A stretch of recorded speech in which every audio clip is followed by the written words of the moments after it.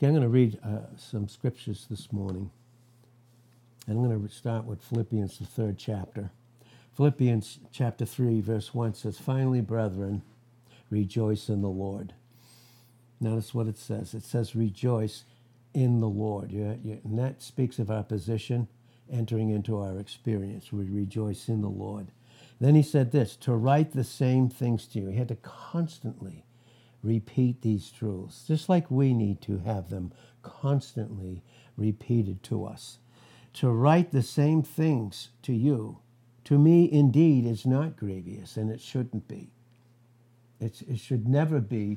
It should never be grievous for a pastor teacher to constantly repeat these things, because he not only needs the repetition in a fresh way and growing in the light in Proverbs 4 and verse 18 and Psalm 36 and verse 9 to grow in them, but it wouldn't be grievous because there's no grievance. There's nothing grievous in functioning in the love of God, in those truths. So he said, to me, indeed, it's not grievous, but for you it is what? It is safe. It is safe. There's safety for the believer because we've never arrived and we never know anything like we ought to. And to think that we do would be obviously deception. And in that deception, in Revelations 12, verse 9, the enemy would use us to accuse. So if I'm deceived in a particular area in the scriptures, if I'm deceived, and remember deception is, I think I know something, and in reality I don't. When we live in deception, in any truth in the scriptures, that leads to denial. That denial will always express itself in deception through an accusation. And that accusation will be directly against Christ, his person, and the work that he has accomplished. And this is what's being brought out here. It's safe. There's safety in these things being constantly said. No one, 1 Corinthians 8, 1-3, no one ever has arrived at the end of any portion of Scripture. None of us have. Now, there is growth, as we brought out in a local assembly in 1 John 2, 12-14. There are babes. There are young men, and they're spiritual dads. There can be spiritual dads in terms of age that still function like babes or like young men because they don't know continually truth. Verse 2 of Philippians 3 says, beware of dogs, beware of evil workers. That's what a dog is in this sense. A dog it's an evil worker. What do we mean by that? Satan, as has been brought out in the scriptures, Satan, in his desire in Isaiah 14, 12-15, to be like the Most High, is an angel of light in 2 Corinthians 11, verse 14. And if he can deceive Christians, men, of things that aren't true, or less than who Christ is and what he's accomplished, making them think that they have to do something and add to it, they become his ministers in 2 Corinthians 11, verse 15. To be a minister outside of Christ, we can only function as believers as in the flesh, and the flesh is just pride. It's just pride, thinking that we know enough, we've come to the end of something, that we know enough, and that we don't need to be continually taught. So to beware of evil workers, beware of the concision. The concision here is those legalistic preachers, still preaching the law like it is to this very day. When we bring out terms like covenant theology and lordship salvation, two huge things today that are going on in our particular age period where we are right now, and that age began with what we're in Acts, the 2nd chapter, the day of Pentecost, the Holy Spirit being sent down as the fulfillment of the promise that Christ promised in John 14 and verse 16, to realize that in verse 17, have that Holy Spirit in us. Nowhere in all the scriptures until Acts, the 2nd chapter, in this dispensation of grace, the church age, did God, the Holy Spirit, ever indwell anyone in the old covenant. He rested on them. He never dwelt in them. The necessity for that to happen was that Christ would be rejected in John 1:11.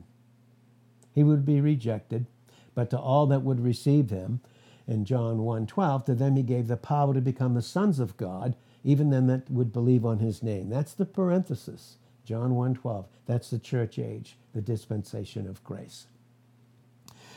Beware of dogs, beware of evil workers, beware of the concision, the legalists, for we are the circumcision. In other words, we're the true circumcision. We have been truly circumcised. How? Through the cross. The cross is that thing that has cut off everything about the old. Every single thing about us. That's brought out in Romans, the 6th chapter, in those first 6 verses. You can read it all the way to the 14th, and there's a beautiful correlation there. Then all of those sins are paid for and dealt with. There'd be no more wrath in John 3, verse 36. We're not under wrath in 1 Thessalonians 1:10 and in 1 Thessalonians 5 and verse 9. We're not under wrath. But the concision, those that of the false circumcision, which they still live in the old man, and that's what the enemy so deeply desires for the believer, is to have truths, some truth about who they are in Christ and who Christ is in them, but to mix the self-life with it. To mix fallen, ruined thoughts of the old man, to mix them with the new and bring them into the new creature life that we are in Christ. And that's why it says in 2 Corinthians 5 and verse 16, no man after the flesh. What was the law dealing with? The whole time, who did he give the law to? In Exodus 19, verse 8, in Exodus 24 and verse 3, he gave it to those people that were in the flesh, and he was teaching them. In Romans 7, verse 12, that the law really is holy, just, and good. But then was that which was good made death to me? No. Evil? No, God forbid. It was teaching them, like it will still teach the believer today. Everything is finished in Christ in John 19, verse 30. And by the way, God never gives grace for us to live in sin. That's Romans chapter 6 and verses 1 and 15. In Romans 3 and verse 8, God forbid that I should do evil that good may abound. Makes no sense whatsoever. It just doesn't. And so when it says that, we are the true circumcision, that's the cross that's cut off the old. We're not to know any man after the flesh. The only way I could know anything today as a believer in Christ, to know any other Christian in Christ after the flesh, I would have to go back to the old legalism and law, which is just trying to use the law, those 10 commandments in Exodus 23 to 17, with those 613 statutes and ordinances. And in James 2:10, if you offend in one point, you're guilty of all. To go back to that is to lower Christ experientially. And to think that I now have to make him Lord over my life, which is impossible because he's Lord already. He is preeminent. Long before he ever put on humanity. The pre-incarnate Christ, we see in Isaiah the 6th chapter, he's high and lifted up. In 6, 1 and 2, he's high and lifted up. He has preeminence, all preeminence, in Colossians 1 and verse 18. So for we, in Philippians 3, verse 3, we are the circumcision, which worship God in the Spirit. Now, can I function in the flesh and still be available for the Spirit, the Holy Spirit, to take the things of Christ that are ours, that have been made ours in Ephesians 2, 8 through 10 by Christ himself? Can I mix my flesh with it? Never. Can't be done. Would never be done. We worship God in the Spirit and rejoice in Christ Jesus. Not a thing about ourselves. It all has to do with him. And we have no confidence what? In the flesh. What does the law bring out? It brings out the fleshly, fallen, ruined nature. Now, for us who are in Christ, in Romans, the 8th chapter, therefore, now, all of us that are in Christ, there's no condemnation, period. There is no condemnation for us, none, zero. Now, we have the flesh that's in us in Romans 8, verse 9, but we are not of it. That's why we stress the little words in and of so consistently by God's grace. The flesh is in us, but we're no longer of it. But can we still function in experience of that flesh? And we can. That keeps the Spirit, the Holy Spirit, from taking the things of Christ and showing them unto me. And that may mean I could even declare the truths that are true about who Christ is and what he's accomplished by himself. But to do so apart with a heart and a will submitted to God, I only do it in the flesh. It's just declarative, and it is not at all experiential. Not at all. So we are the circumcision, which worship God in the Spirit and rejoice in Christ Jesus and have no confidence in the flesh. Now, Paul, through the Holy Spirit, we have to remember this is the Holy Spirit that's recording this about Paul. It is not Paul himself, separate from the Holy Spirit. Though I might have confidence in the flesh, if I don't have confidence in Christ, in Hebrews, the 10th chapter, in verse 35, if I don't have confidence in him, where does my confidence go to? The flesh. Instantly, legalism, instantly. Now, I have to do something. I have to add to Christ. Read Deuteronomy 4 and verse 2. Read Deuteronomy 12 and verse 32. Read Proverbs 30 and verse 6. Read Revelations 22, 18 and 19. Can you add anything to what Christ has already finished? Can you take away? Who tries to do that? Who tries to do those things? And it's the enemy, Satan, and it started right in the garden in Genesis 3, 1-6. He started to take away. He wanted to take away. That's just what covenant theology and lordship salvation does, even to this moment that we are in, and it is rampant in Christianity, especially in our particular area here. Now, though I might also have confidence in the flesh. If any other man thinks that he have where he might trust in the flesh, I the more. You know what he's saying here? We've brought this out.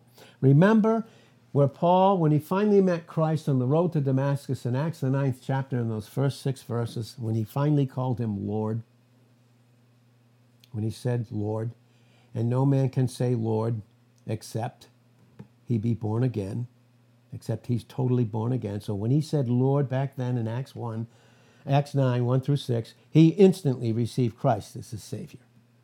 Instantly. And so we see that.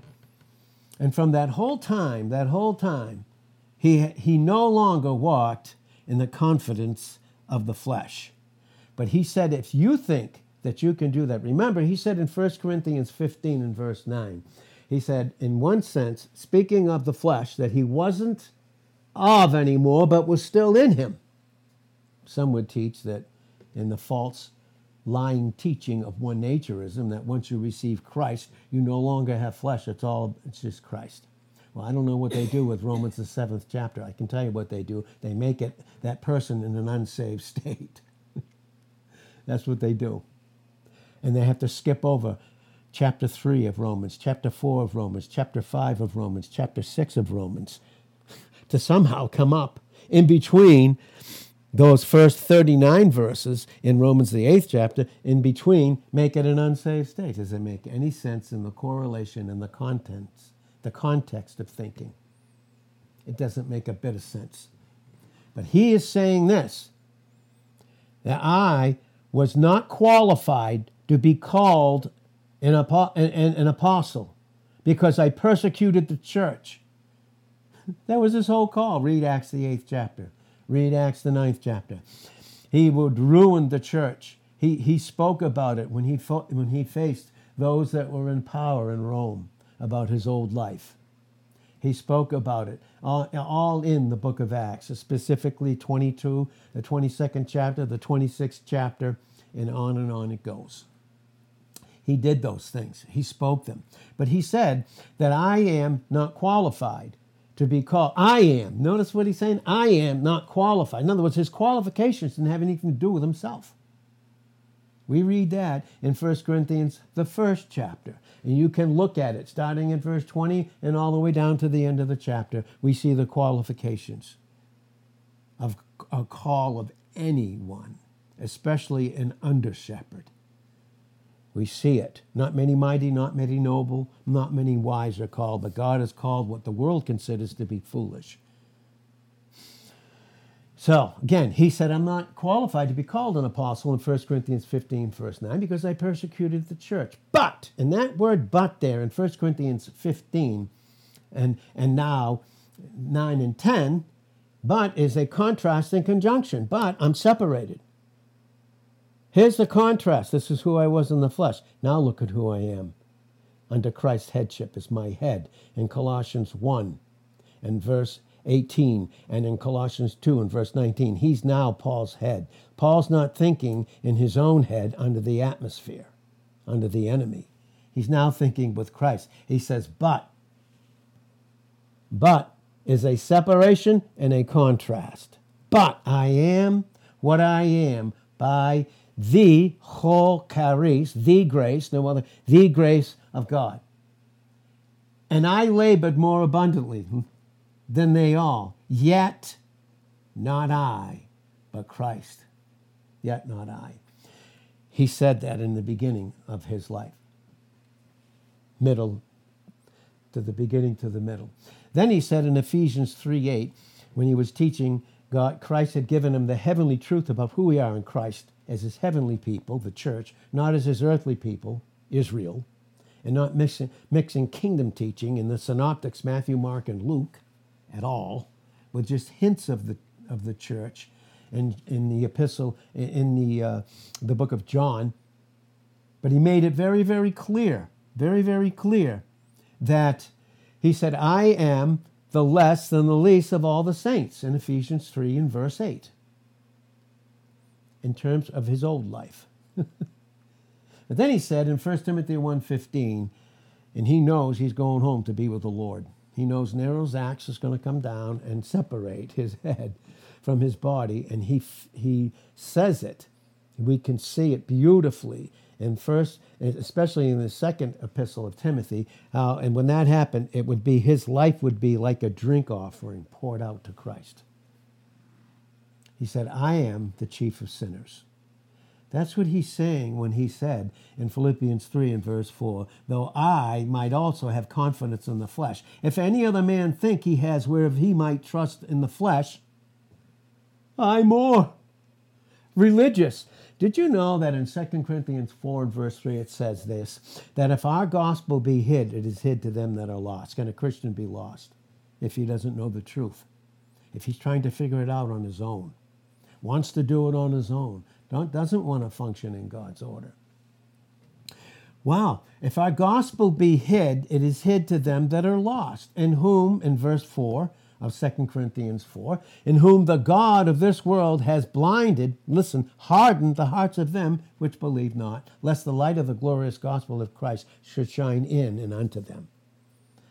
When it says that in 2 Corinthians 4:4, he's speaking this. He is the religious God of this world system.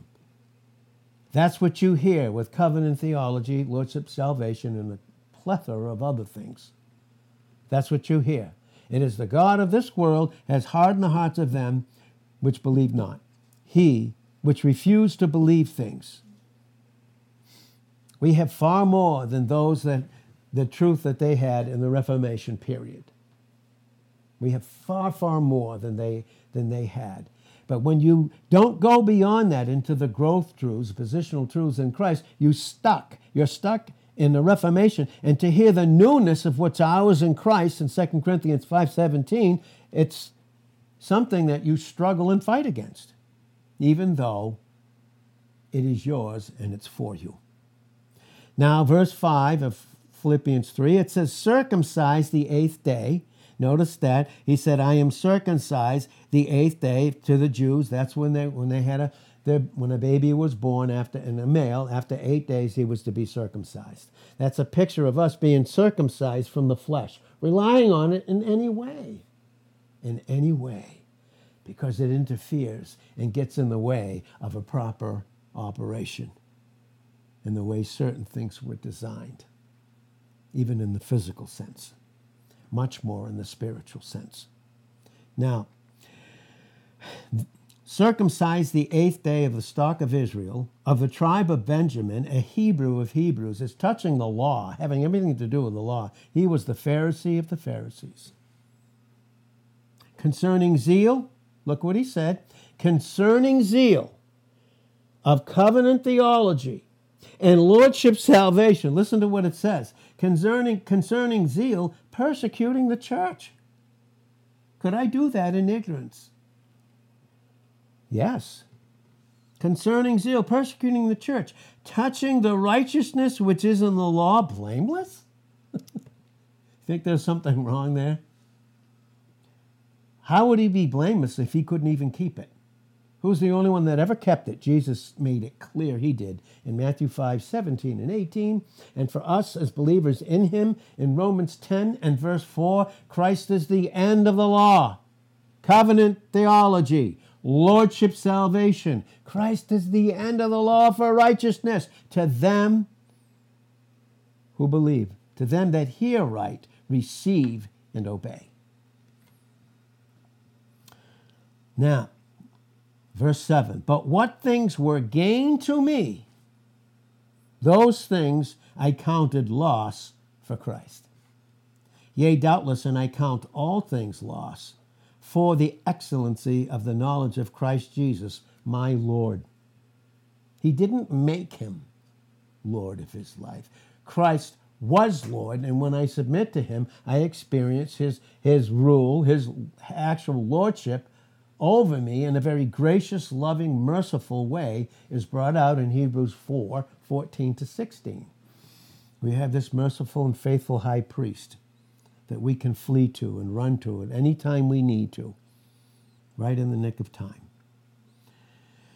So, my Lord, for whom I've suffered the loss of all things, and do count them but dung, that I may win Christ and be found in him. Listen to what it says, not having my own righteousness, which is of the law, but that which is through the faith of Christ, the righteousness which is of God by faith, that I may know who? Him. That I may know him, and the power of his resurrection, and the fellowship of his suffering, being made conformable in growth. Because remember, conformable unto his death simply means this, that he that died once, in Romans 6, verse 9, dies no more. What does that mean? That means that when I received Christ, I not only recognized and agreed that he not only died for me, but he died as me and paid for all my sins. And I am being made conformable unto that. He's bringing the increase in John 3:30 as I'm decreased in the flesh. I already have the increase. Every single Christian has it. Even to those, when they hear new things and they've been deceived, like any of us can be, they've been deceived and been taught wrong things. Think it. Think about the Saul the whole time. He thought he was right based upon the law and his understanding of, at that time, what he believed to be the Word of God, but who was in control of his life. And he met Christ, and his whole bottom fell out. He had to be brought to the point of helplessness and hopelessness in himself. And in every single doctrinal truth, every cardinal truth, some would say the secondary truths. The whole Word of God is pure in Proverbs 30, verse 5. It's all God-breathed in 2 Timothy 3 and verse 16. It's all pure. But we need to have that foundation, foundational truths to which they didn't go on in the Reformation period. They didn't go on. They stopped there. They stopped at salvation by grace alone, through faith alone, through Christ alone. But they went right back into the works program, just like Christianity today, just like Roman Catholicism, and just like the overwhelming majority of what is called Protestantism. Well, this brings us to this. and be found in him, not having my own righteousness, which is of the law. Is there any righteousness of the law apart from Christ? Is there? It's called filthy rag righteousness in Isaiah 64 and verse 6. But that which is through the faith, the absolute dependence, and when it says of Christ, it means everything about us is constituted outside of us. Christ is our object. And if he's not my object in my experience, I become very subjective. And when I'm subjective, then I think I must do something to add what Christ has already finished. And by doing so, I lower Christ. Oh, I wish. And God knows. The righteousness, through the faith of Christ in Philippians 3:9, the righteousness which is of God. By faith. Man has nothing to do with it. He doesn't produce fruit. Galatians 5:22 and 23 says it's the fruit of the Holy Spirit who takes the things of Christ in John 16:13 and 14 and shows them unto us. But what if I'm not taught? What if I'm taught the wrong things? Well, that I may know him, Christ, and the power of his resurrection, and the fellowship of his suffering, being made conformable unto his death, that positional truth being worked into my experience. And as I decrease, I keep seeing more and more this great increase. And by the way, we'll never come to the end of the increase that we have for all eternity, because in Ephesians 3 and verse 19, it says to know the love of God that passes knowledge. Isn't that awesome? It's amazing. If, in Philippians 3:11, if by any means I might attain unto the resurrection of the dead. Oh boy. Boy, does he have to teach us that, doesn't he? The resurrection is for all those that died in Christ through receiving him as their Savior. And by any means he has to do that. The things that he has to use in believers' lives to bring them to this reality where his love, through his grace, has already placed them. And it's not about them doing. The doing must cease. Deuteronomy 4:2, 1 and 2. It's not doing, it's receiving. As many as would receive him and what he did in John 1:12. That's the dispensation of grace, the church age. That's what it is. Very clearly, completely, diametrically opposed to Judaism, which has to do with the earth and millennial reign of Christ, to which he has not even yet done and come to. And now it's all about the church age, this dispensation, this parentheses. It's the great parentheses. So if by any means I might attain unto the resurrection of the dead. Do you know what that means, trying to attain? It means I'm going to try and figure it out myself. And what's the place that I need to come to constantly? That I don't know it apart from submission to God, submission and understanding the things of Christ, and even understanding the things of Christ, it's still going to take the Holy Spirit, the power of the Holy Spirit, for me to experience them. What makes me think I can continue in the truth and think that I've come to the end of it and still don't need to be submitted to Christ so that the Holy Spirit can make it be a beautiful experience in my proper image? And boy, when you don't have these things, when you're taught covenant theology, lordship, salvation, annihilationism, universalism, and every other kind of ism that there is, I don't function in a proper image. It leaves me trying to do something to correct it. When it's already dead, the old is dead, we've already been made perfect in Christ. Already. Not as though I already attained. He's talking about experience. We have all that in our position in this dispensation of grace, the church age. Not as if I had already attained. Either or already completely mature, perfect. This is an apostle speaking this. Christ was his pastor teacher. But I follow after. What are we following after if it's not Christ, his finished work, what he's accomplished? Then I follow men under the prince and power of the air, Satan, again in 2 Corinthians 11:14, and then his ministers in verse 15, thinking that I can be made like God apart from God. But I follow after, that I may also apprehend that for which I am apprehended of Jesus Christ. He's already captured me in Romans 8, verse 37. He's made me more than a conqueror. I'm already a prisoner of the Lord in Ephesians 3, verse 1, and Ephesians 4, verse 1. I'm no longer a slave or a prisoner of sin.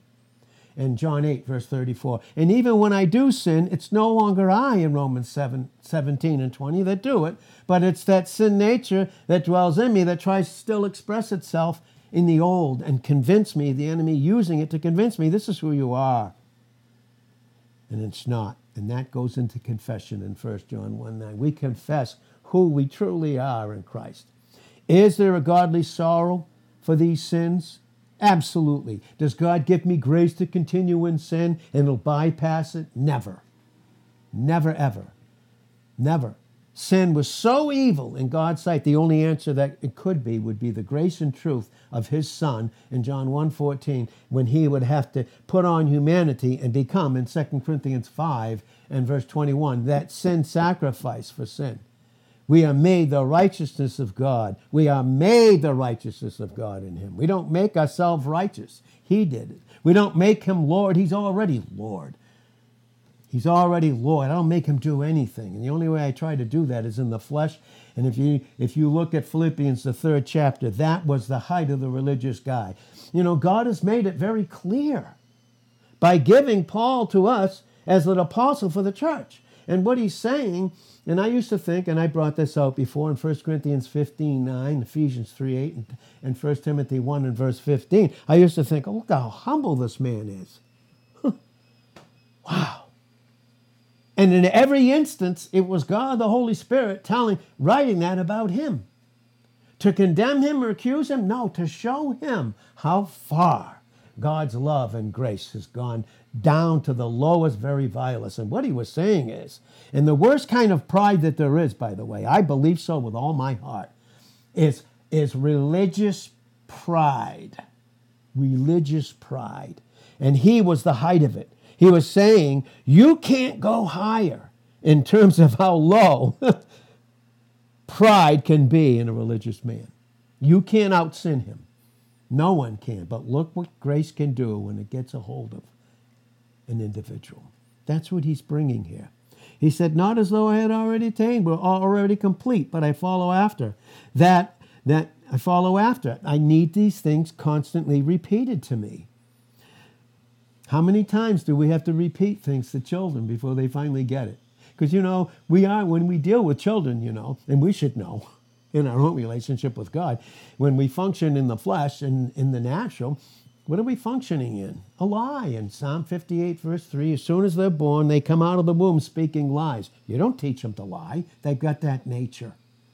But that's the nature that likes to take the things of Christ and make it theirs to help God. I don't see any help in the garden in Genesis 3 other than Christ. And watch what he did there. That's the pre-incarnate Christ that came and taught them about what he himself would do when he would put on humanity and come 4,000 years into the future in Galatians, the 4th chapter and the 4th verse, made of a woman and made under the law to redeem them that were under the law, because they never could do it. And no one can. No one has to, because Christ has already done it. Brethren, I count not myself to have apprehended, but this one thing I do, forgetting those things which are behind. Listen, forgetting those things are behind are not the negative things. They're the positive truths. The foundation's laid. Now let's build an edification house.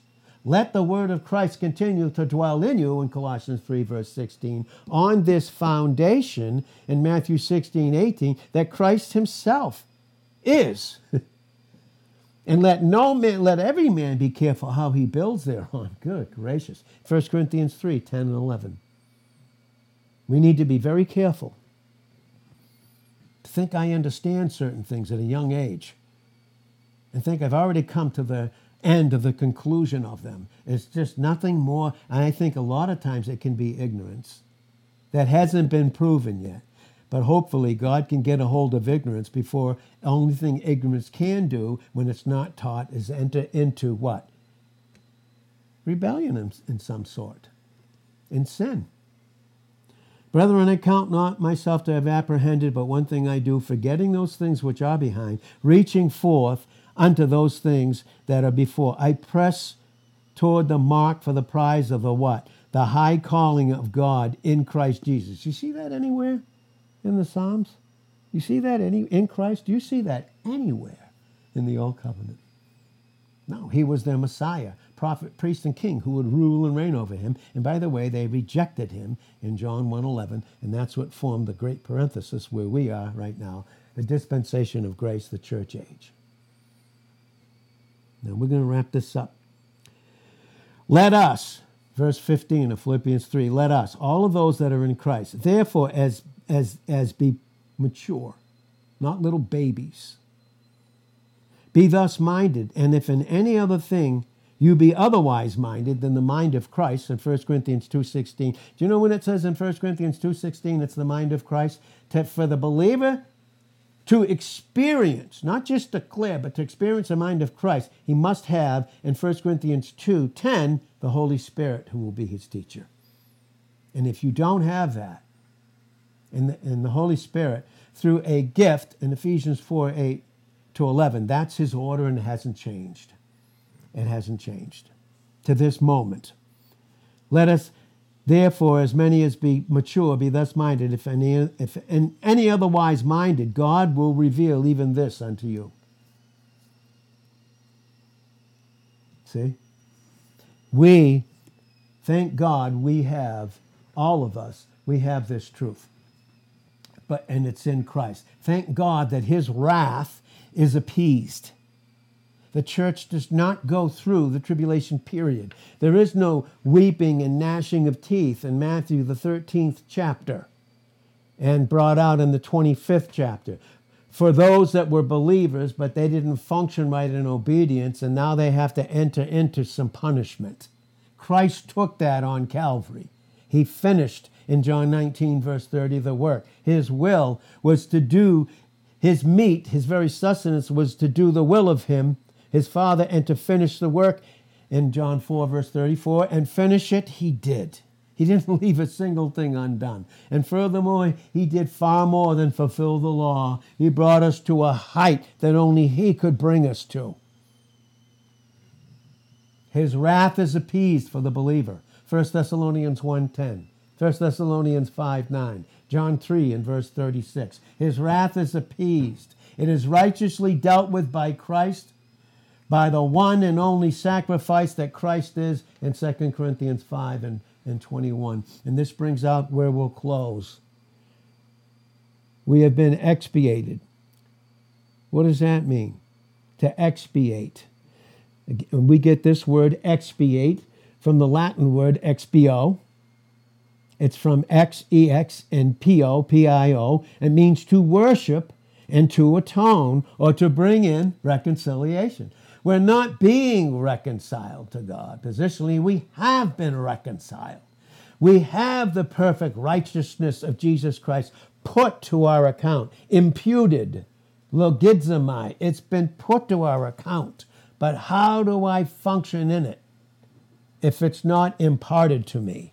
There has to be a process of growth and preaching and teaching in a local assembly to have that's been put to my account through imputation, through right preaching and teaching by the power of the Holy Spirit, through a gifted man, and I do say a man because pastors are men. Jeremiah 3 and verse 15, Ephesians 4 and verse 11, it's masculine singular. It never involves a woman at any other time, ever.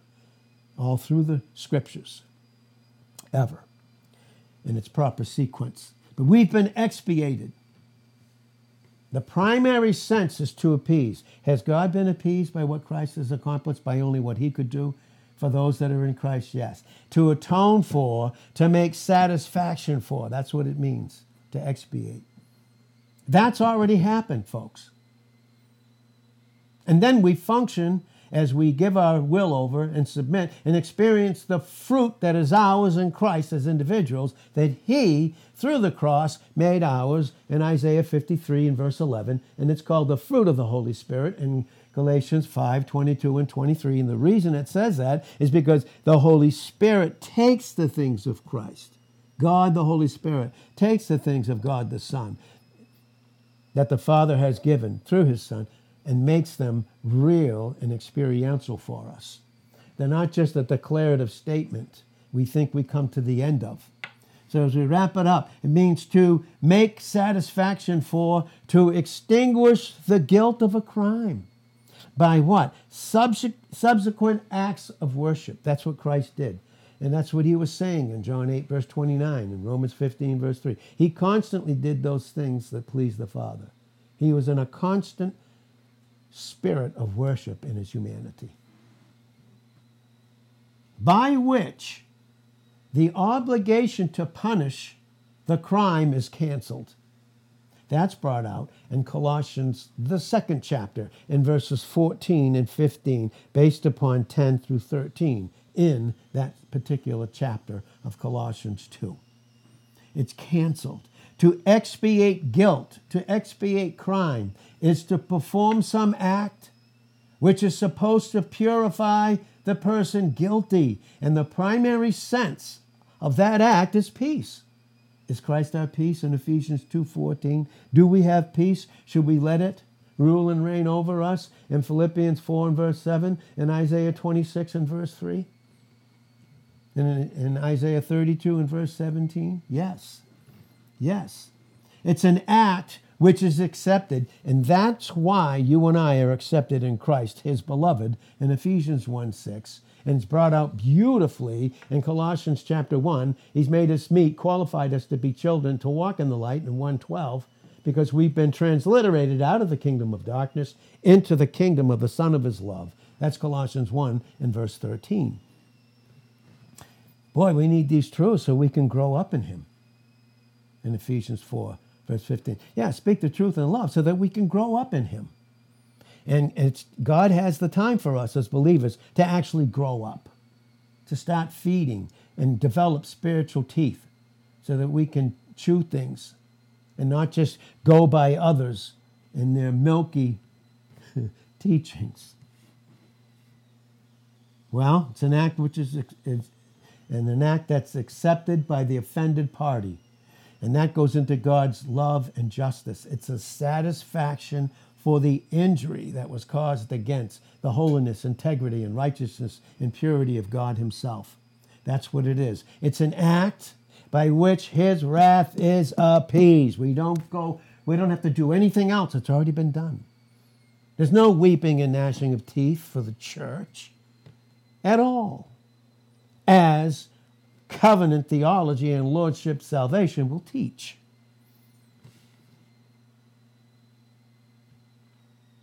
We're in Christ, thank God. The book of Ephesians, we're in him. We have a purged conscience. It's purged of all the guilt and condemnation in Hebrews 10:2, so that we don't function in a defiled conscience. We don't function that way in a defiled conscience. Thank God for that. Can Christians function in their experience and have a defiled conscience? Yes, because it's not the equal of their position in Christ. The things that are being taught this morning, folks, are the ABC foundations of Christianity. It's not, some think they're deeper things. These seem to be the deeper things. They're not. They're foundational. Before you build a house, before you're edified, before you can dwell in safety, before you have the roof of his love covering you and the foundation under you supporting you, you can't build a house and be edified in a proper image. We just can't be. And so we thank God we have this purged conscience because we have his forgiveness that he has made ours by his effort alone. Period. It has to do with that. The guilt is done away and the obligation to punish the crime has been canceled. We have been reconciled. So when you see that word atonement, the correct word in the Greek, and we'll get into it in different times, is reconciliation. We've received the reconciliation. It is reconciliation goes into the satisfaction of God himself. It goes into understanding the doctrine of propitiation, the doctrine of substitution, and thereby the doctrine of reconciliation. Expiation, as we close this morning, has to do with our sins. And 1 John 2, 1 and 2, they're dealt with. And is made only by the obedience and sufferings that Christ alone himself experienced in our place. No wailing and gnashing of teeth for any believer in Christ. To try and do that is to take kingdom teaching in Matthew the 13th chapter and Matthew the 25th chapter and bring it over into earthly truth, millennial reign truth, bring it over into this dispensation of grace, the church age, and we are a heavenly people. The law was for the Jews. All that will be reenacted, all those sacrifices, with Christ sitting on a literal throne in Jerusalem with you and I ruling and reigning with him over all the nations. Satisfaction. And that's why it's called the vicarious atonement. The expiation, the expiatory, vicarious reconciliation. And I'll close with this. Vicarious, it's a Latin term, but in understanding the Greek and the language that is in the scriptures, it means to be deputed. It means delegated. Christ was delegated by the authority of God the Father himself to be our only authority, because he is the one that has that vicarious power and authority, him and him only. So we teach a pastor is never your authority. He teaches the authority of Christ, but he's never your authority. Never, in any place in all the scriptures. It's his vicarious power and authority. And vicarious simply means one who acts for another. We see that in Romans 8, 2 and 3. Filling the place of another. That's what vicarious, that's what Christ did. He filled the place of us. He substituted. He was our substitute in the place of us. And he had vicarious suffering. And vicarious simply means one who suffers in the place of another. Isn't that awesome? No weeping and gnashing of teeth for us. We have the finished work. And unfortunately, for even those that don't know this and teach the opposite of it, it's still theirs. And can I do anything against the truth? In 2 Corinthians 13:8, no, only for it. And we must trust God to teach these things continually. We're commanded, those that are pastor teachers are commanded in 2 Timothy 4, 1 and 2 to preach it, because the time will come in verses 3 all the way through. Well, they won't take heed to sound teaching. We're in that place right now, all of us. But thank God about who we are in Christ. And we don't think we're any better. We're no better than them, but we are certainly better off. And the better off is theirs just as much as ours. It's just that they've been deceived by an angel of light. But thank God we're going to continue to grow and continue to pray and continue to preach and teach these truths and not use the adversary coming against us, because the Apostle Paul in 1 Corinthians 16, verse 9, he said, a great and effectual door is open unto me, and there are many adversaries. The enemy wants to use those adversaries to come against us, to cause us to quit and say, what's the sense? But why do we do it? Why do we search the scriptures? Why do we study? Why does a pastor teacher in 2 Timothy 2 and verse 15 study? Because he's to show himself approved unto God. He does it first, not for love of the people, but for love of Jesus Christ. And that love, when it's just Christ, flows to them. And he no longer teaches in the lust of needing to be approved, approbation lust of those people. He no longer he doesn't need those people to prop him up, to build him up. No, he, through Christ and his own experience, truth, is to build them up. And that's why even Paul said in 1 Corinthians 4:9, I look at it, he put us as apostles as last, so that others can come over into Christ. Father, we thank you for these truths. In Jesus' name, amen.